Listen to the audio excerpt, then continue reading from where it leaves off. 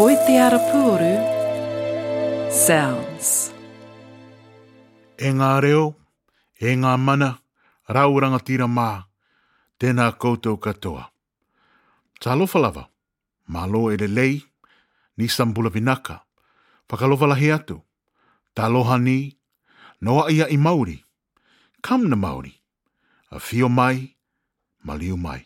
It's a sacred sound, and it's a tapu every time you hear this sound. It's actually used to clear the cosmos, to clear that space, to make it a safe space for all of us before the entertainment follows. These instruments are our Morse code or our mobile phones back in the days to send messages to the next village. Pate is the vibration of, it's the beat of the heart, it's the beating of the heart, it's the vibration of the heart. That's what pate means. It's soothing, it's therapeutic, it is hypnotic. You hypnotize, in other words, you hypnotize a king with this. It was actually a wavelength to connect the mortals, the peoples, to the beyond. You're with the podcast series Sounds of the Moana, Episode 2, The Origin of Sounds, for Sound Centre for New Zealand Music, Toi Te Arapuoro, ko tau ili alpha maiava ahau. For thousands of years, stories have travelled throughout Moana Nui a Kiwa or Oceania of the waka, the double-hulled canoe. Traditionally, the creation of a waka involved the collective efforts of a community, master carvers, chanters, weavers, priests, and priestesses. Each had their own role to make sure the waka was constructed and assembled by the descendants of each god. And when the moment arrived to set sail, the passengers on the waka also held specific roles found in everyday life across the Moana. The workers, the servants, the chiefs, the orators, the family unit, and of course, the musicians and their sounds. The beginning of the 20th century saw the last chapter of colonial rule within the Pacific Islands. Christianity had already taken a strong foothold, but this didn't stop the ancestral desire to navigate further into the Moana in search of a better life. The post-war demands for workers in Aotearoa, New Zealand, began a migration period that echoes through the country's social and sonic landscape today. These navigators brought with them not only their hopes, dreams, and families, but also reminders of home. Those reminders were kept alive through stories, chants, songs, and musical instruments. In this podcast, we hold talanoa or conversations around the origins of musical instruments found across the Great Moana. First, we'll hear stories about the most sacred of instruments in the Moana Nui, the conch shell, known as the pū in the Cook Islands and the fōfōa in Samoa. We will stay in the Cook Islands for their infamous drums, the pate. And finally, we'll enter the world of dreams with the nose flute, known as the whanguwhangu in Tonga and vivokoe in the Cook Islands. Now, it's important to note that during the time these stories originated, Tangata Moana, or the people of the Pacific, existed in a world where the spiritual realm and that of the mortals were one and the same. So although we refer to them as stories today, they should really be thought of as realities for the indigenous worlds of which they are from.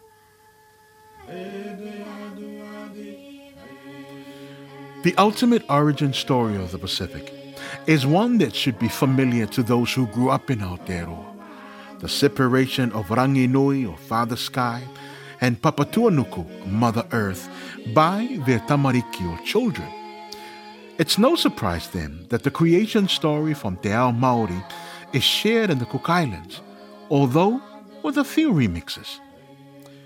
To take us back into the beginning, we hear from Ma'ara Maeva, a Cook Islands learning specialist at Tamaki Paenga Hira, or Auckland War Memorial Museum. In the Cook Islands version, Father Sky is Rangiatea or Atea, and Mother Earth is Papatitimu. Ma'ara introduces the children who plan a separation of sonic proportion using the conch shell or pu. Tangaro, all things to do with the ocean. Rakamama, all things to do with the weather, the winds. Tutavake, all things to do with conflicts or conflict resolution. Tane, all things to do with vegetation and plants. These were the Atua Tamariki. They were enclosed in between Atea, Rangiatea, and Papatitumu. So they, led by Tane, they planned to revolt, to push those parents apart. The way they pushed those parents apart was, one of the ways anyway, through shouting, through song, through blowing, amongst many things from their mouth. Poo. So that's the mythological origin of the poo. So there you go. The poo actually is a divine gift straight from Tangaroa, the ocean, the guardian of the ocean. So then the poo, being a child of Tangaroa, then goes all to that origins when Rangiatea and Papa Te Tumu were separated. So the sounds that was blown or sang during the separation is of that. So it's a very, very, very important. So again, one of the early instruments that was known throughout the Pacific, in fact throughout the world, and most importantly as people of the Moana, as people sailing through the Moana, people fishing and collecting from the Moana, they would have seen this all the time, every time. So they would have used that. The meat from this, even more beautiful. In the Cook Islands, what are some of the main purpose of this, other than calling? Did you use it for entertainment, or is it purely ceremonial? Both for entertainment, especially the sacred part of the entertainment. For example, like the turo, the calling, that's before. So the turo is the sacred part. So the entertainment thereafter is the secular part. The poo really is, other than for calling, it's actually used to clear the cosmos, to clear the space, whether the air or whatever, of negativities, to make it a safe space for all of us before the entertainment follows. That's the purpose of it.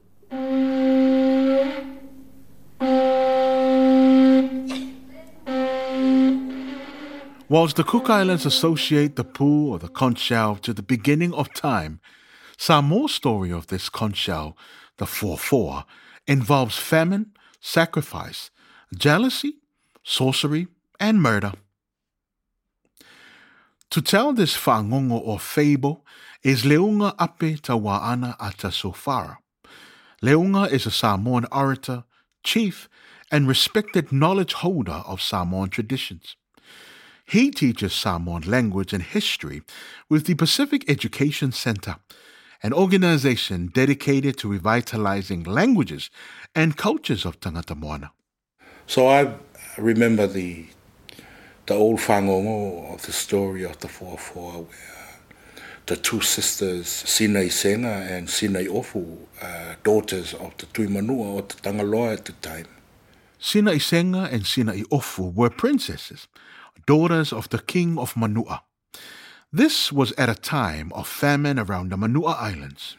And they hear of this great son of the Tuifiti in the east, the most eastern islands, that he is a hero and a warrior, and he's a manaya, and he's a very handsome man.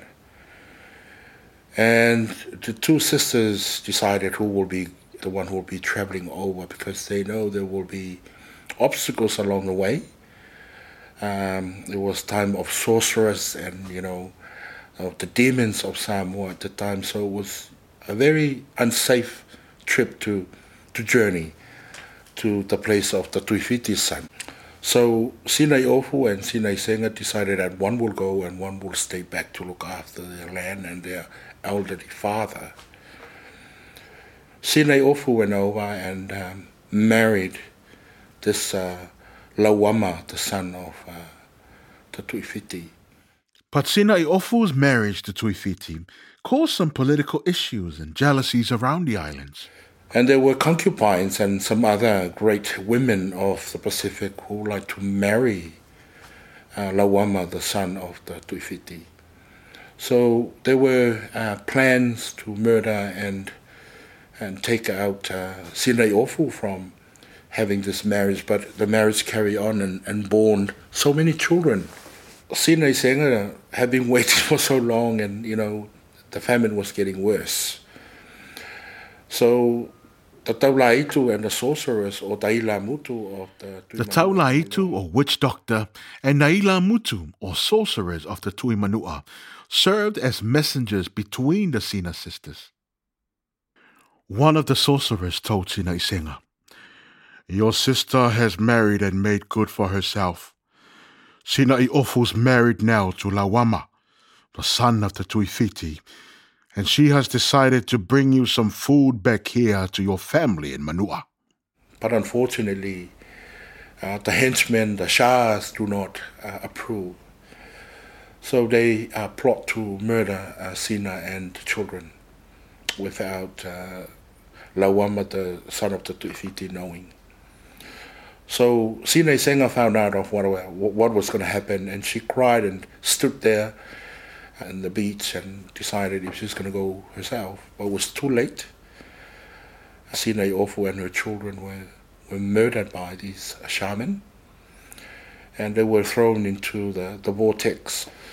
So their bodies were dismembered by the strong currents and rocks, and it is believed that from there their bones and the shells of their body have scattered all over that place there, and some of them have come through the currents to her family in Manua. The sorcerers told the surviving sister, Sinai Senga, "You will soon see new corals and shells arrive. Every time the currents and the matangi or wind from the east will blow through these shells, you will be reminded of Sinai Ofu before she was pushed off the cliffs."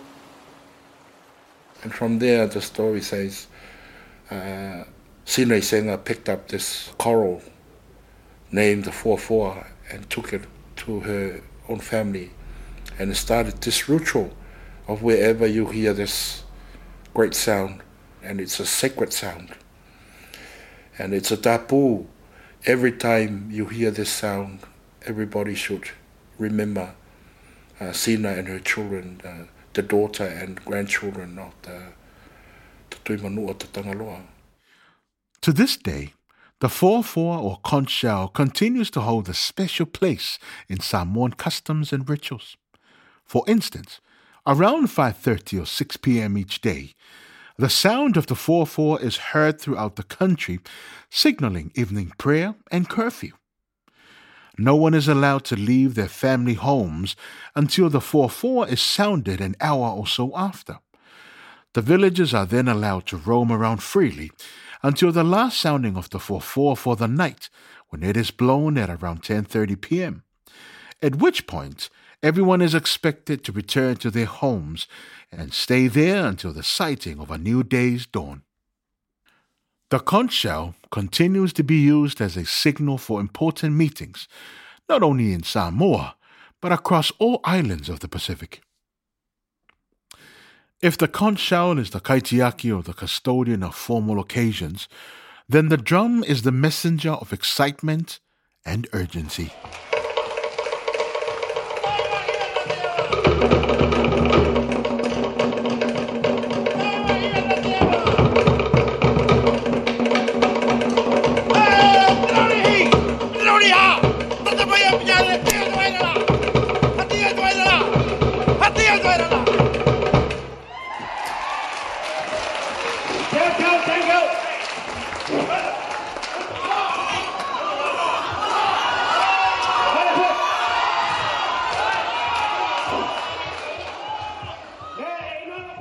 I guess if you see an event, just the sound of the drums, people will just, they'll rush to it. Hey, what's going on? It gives you that goosebump, knowing, it attracts a lot. I guess that's why I created, Aitutaki is the center of the universe. It attracts everything. The good, the bad, the ugly. The drums actually, it attracts a lot of attention. Drum Master John Kidia. John hails from the center of the universe. That is, his universe, which is the island of Aitutaki in the Cook Islands. He is a respected advisor on Cook Island culture, particularly around the pate, or the wooden slit drum we heard just then. We'll hear more from him in a moment, but first, we go back to the beginning of time again, with Ma'ara Maeva to hear the origin story of the pate and its sacred predecessor, the Ka'ara. The Ka'ara began in the mythologies of time. So there was the god Rongo. He had 3 sons. To those 3 sons, he gave different and varying baskets of knowledge.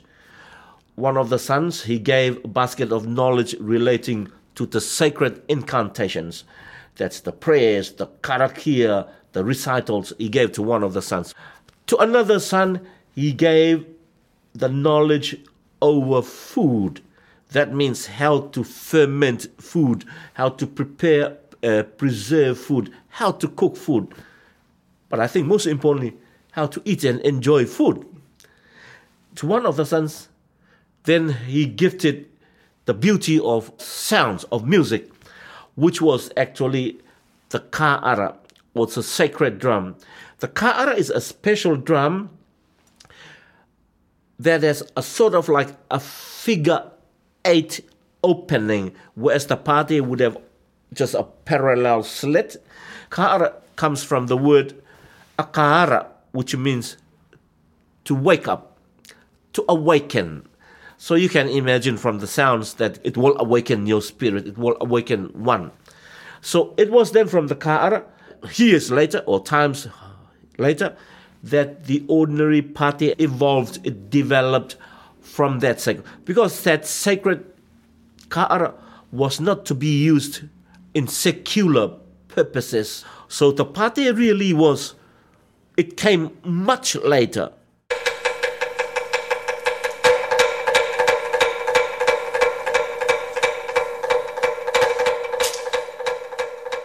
The pate in Samoan is actually divided into 2.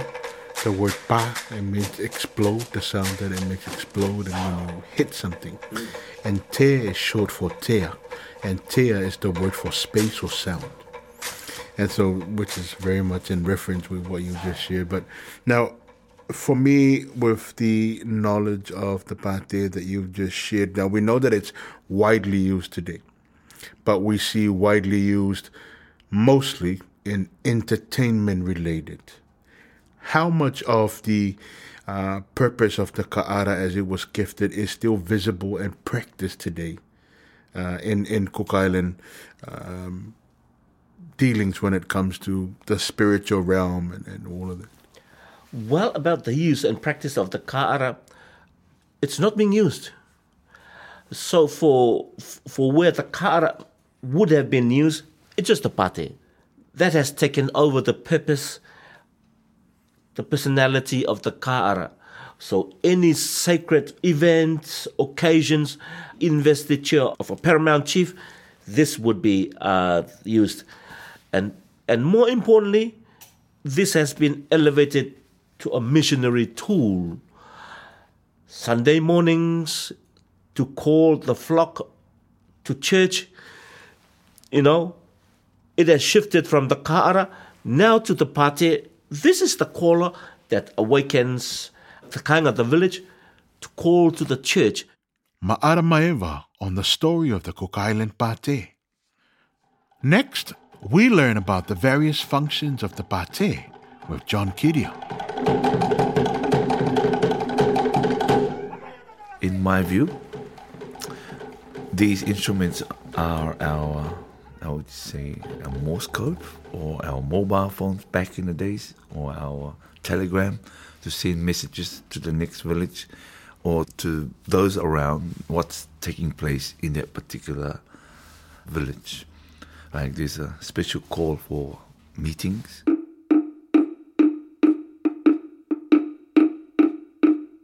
A special call when there's a wedding. A special drum beat for there is a funeral. There's a special drumming for where in they are, say like crowning a chief or a hariki.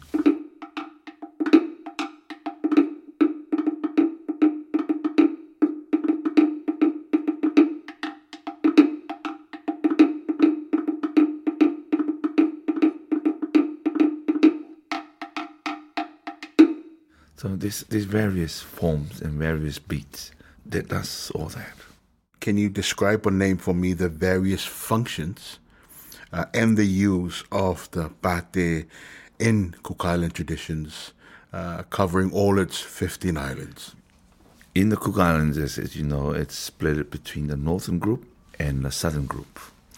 I'll speak a little bit about the north. In the north, they use the pate, but they call it the koriro, which is the smaller version of the normal pate. And the sound and the tone of it is different as well. It's very high.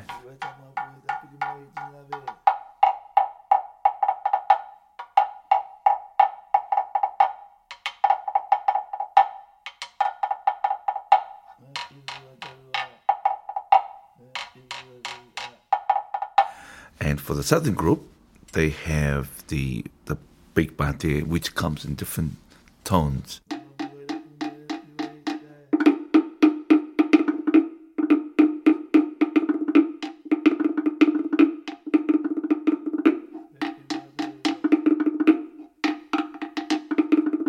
The sound, how it's made, is there's various ways to tone the pate so that it sounds the way you want it. Like there's a, just like a singing, like opera kind of. There's a bass sound, alto, a tenor. So it's high, low, and a medium.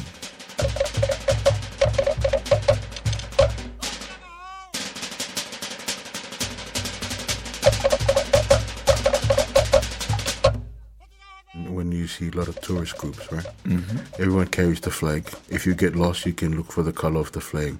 And amongst 1,000 noises, you can tell which group you belong to. And it's sort of similar to having these different patterns. Does that mean if you come from a particular island or a particular village, there is a rhythm that you grow up hearing, so that no matter where you are, when you hear it, correct, you know it's from that island, or it's from that village. It's from that event, or it's from that family. Like the beat Reu, for example. If you hear,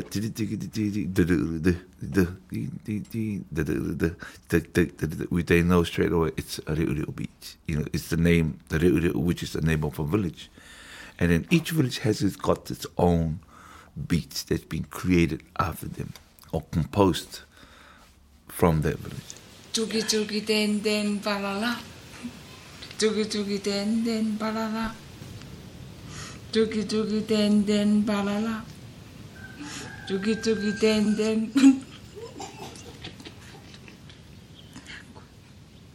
Tuki tuki den den. Ai dua ten. Tuki tuki teni teni kireira urai tomatariki kirapa. Tolu tolu papa lolo toina mochu temtali.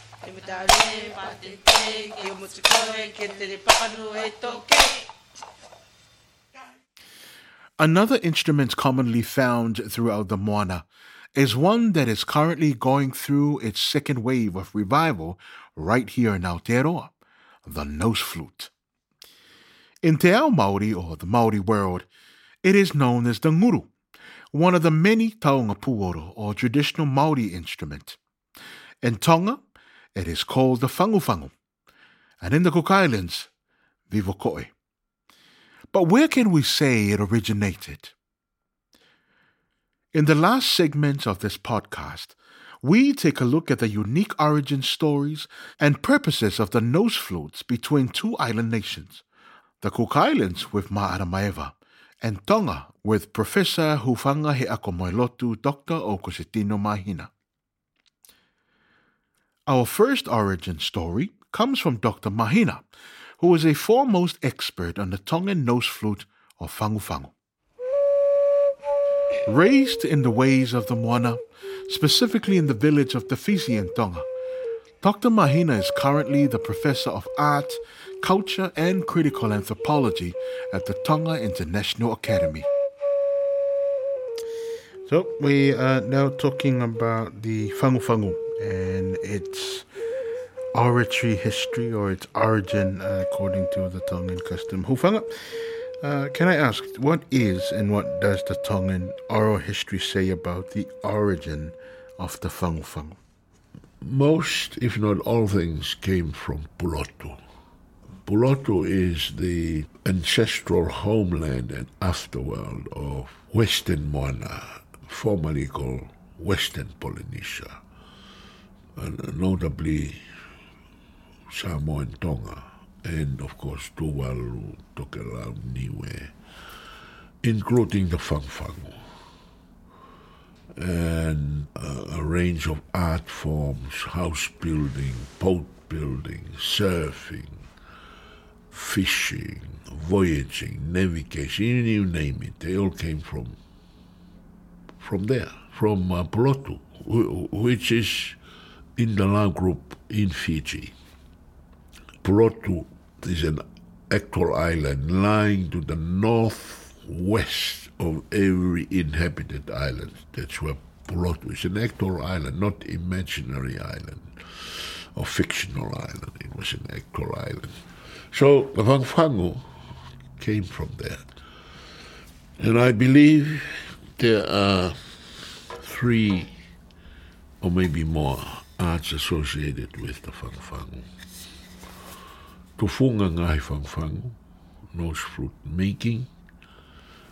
Tufunga takohi, the decoration, the intersection of lines and spaces, and the playing on the fangu-fangu.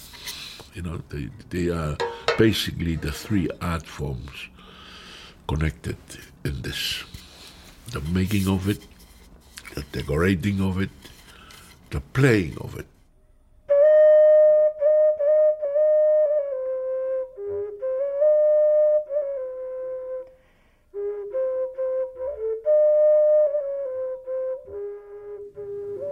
And as you see, it's a stump of bamboo with holes in it, 5 on one side and 1 on the opposite side. And the way to select, and only 2 holes are used to produce that 4 notes.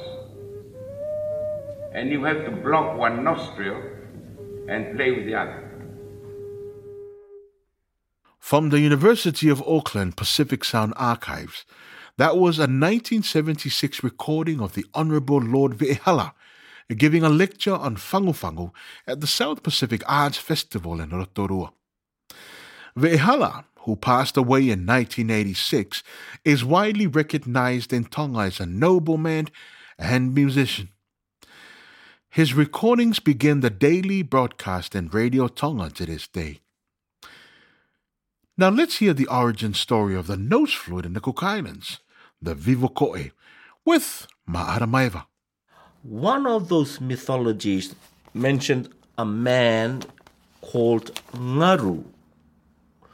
Ngaru basically means the ocean waves.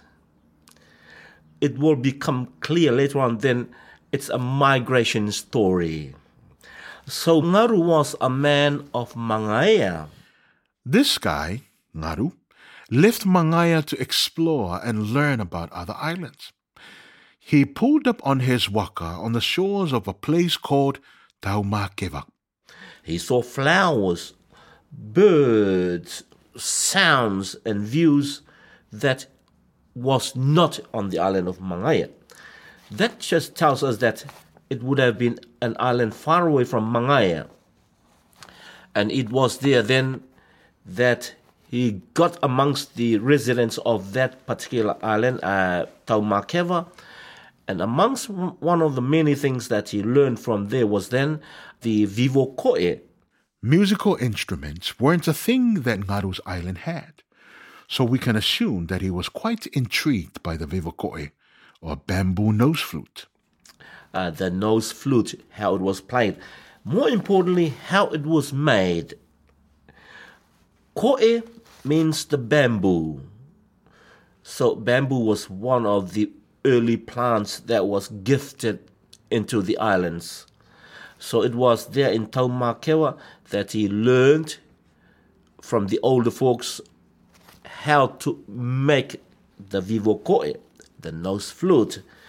And most importantly, it was there that he then learned, he was instructed from the House of Learning, the Sacred House of Learning in Taumakeva, how to actually play the vivokoe. It was then after those gifting that he then traveled back to the island of Mangaia, and it was him, Ngaru, who introduced nose flute playing to Mangaia, and evidently it spread throughout the Cook Islands. So the nose flute originates in Taumakeva for the Cook Islands and Pulotu for Tonga. But what purposes did they serve in each region? We go back to Tonga for answers with Dr. Mahina. Can we talk about the utilization or the application of it in Tongan culture? What is its place? What was its place in Tongan society? Was it ceremonial, only for reserved for a certain ceremony or a class of people? Or? It's musical, ceremonial, and cultural. All three, all of the above. Primarily, it is made as a musical instrument, therefore it is musical. It set the basis on which Tongan music and possibly Moana music across the whole region to be predominantly Afro Whawhaike or minor sound, you see. And it is also ceremonial. Amongst its ceremonial uses, the whangwhangu is used for putting people to sleep in late evening or waking them up from their sleep early morning. Notably, members of the aristocracy and monarchy. So it can be done solo or as a group. You know, they will just move into the space and begin to play gently, you know, and early morning they sneak in and play again to gently wake him or her up from her or his sleep. So, in a deeper level, it is associated with the movement of body, mind, and soul between two worlds. You know, the whole transformative effect and effect is so beautiful, you know, of people moving between the worlds of the waking and the world of the sleeping. It's soothing, it's therapeutic, it is psychoanalytic, it is hypnotic, you know. You hypnotize, in other words, you hypnotize a king with this, enabling him or her to move from this world of constraints to a world of pure possibilities, the world of myth and dream. That's where everything is possible. If they say, go and fang with someone, You don't have to shout, you don't have to tap him on the shoulder. The Tongans, if they say fangu fangu someone, get to the palm of his feet and give it a gentle little massage or tickling or little scratching. And that will wake him up or her gently. And that is the main purpose of the fangu fangu. It was used in the old days to wake the king up in the early morning. And that's the best time to listen to his nose flute, is the early morning, just before dawn. And that's the time you hear the sweetest sound of this nose flute.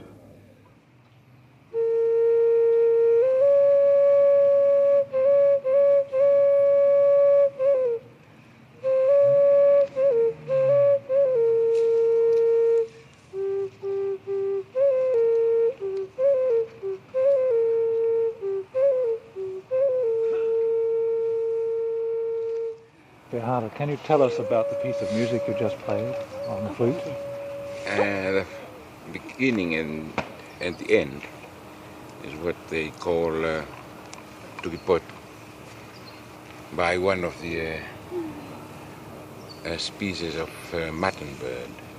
Oh, yes. That is usually in the volcanic islands in Tonga and in some. This bird always get up in the morning, then start combing her feathers. The first feather to drop on the ground, then one foot will pick it up and lament over it. And that's an imitation of that bird, the tu. You heard Ve'ehala again at the 1976 South Pacific Arts Festival, followed by a recording of the same year, with Ve'ehala on Fangu Fangu and in conversation with New Zealand anthropologist Mervyn McLean. If the nose flute puts one to sleep in Tonga, what was its effect in the Cook Islands, I wonder? I put this question to Ma'aramaeva. Are there any stories around the original purpose or the main purpose of the Vivoko'e then in Taumakeva, or when he brought it back in to the island of Mangaya, eventually growing out throughout the Cook Islands? In Taumakeva, what is known that as Ngaru learned the art of making the flute and playing the flute, as he was inducted into that realm upon or within the precinct of the sacred marae, then we know straight away then that one of the purpose then of the Vivoko'e was a sacred instruction. In other words, the purpose of it was to accompany sacred rituals, to accompany the karakia, the chants. In other words, it was actually a wavelength to connect the mortals, the peoples, to the beyond. In other words, you might say, to the atua, to the gods. So really it has a divine purpose. It's to associate sacred prayers, instructions on the marae. So far, we've learned about the nose flute's sacred and formal use and traditions right across the Cook Islands and Tonga. But what about their use in the modern world? I asked for some final words from Dr. Mahina and Ma'aramaeva. Is it an art that needs electric shock, or is it sitting there waiting to be utilized, or it's non-existent? Where in those three potential scenarios is the fangu fangu in today? Great question. All of the above. And they boil down to mere ignorance. People are no longer knowledgeable of it. They are ignorant of its existence, of its beauty, of its depth and breadth, and the negativity associated with it, because they think alongside the missionaries by condemning it as something to do with the devil, and therefore it is sinful. Therefore, we need to reject it and not to adopt it anymore. Let's adopt the more the more major led sound that is godly, heavenly. It's appalling. How much of that original purpose or the usage of Vivako'e as it was, as the story tells, that is still evident and practiced today in the Cook Islands, or the diasporic circles of our people as we leave our Hawaiikis to continue the migration, as we say? Well, that original purpose and usage, sadly enough, has diminished, if not lost. However, there are a few knowledge holders that have actually began to bring it back to where it was first gifted to Ngaru. In other words, to bring it back onto the marae. The last time I heard about this and I witnessed and I saw was in 2017. Before that, I have never seen it again. Until 2017, there was this knowledge holder.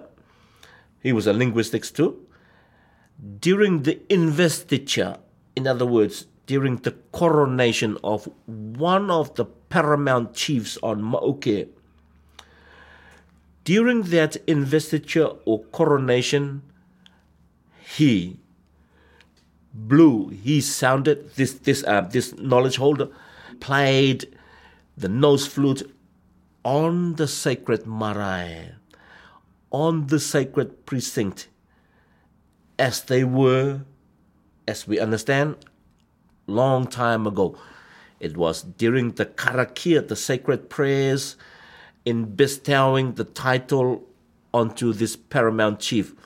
And it has actually given me an impetus, a purpose that, as I witnessed it back then, it ought not to be the last one for me and for others to leave it there. We should be reviving that sort of music and music making and using of your traditional music instruments. As a tangata moana myself, we know that our earth and our identity are built around not just the look and the color and the feel of our islands, but so are the traditions through stories, as well as the instruments we use to communicate. For after all, we created sounds that birthed our music. And I look forward to seeing more revival not only of the Vivako'e, but so are the other instruments that has been lost throughout time.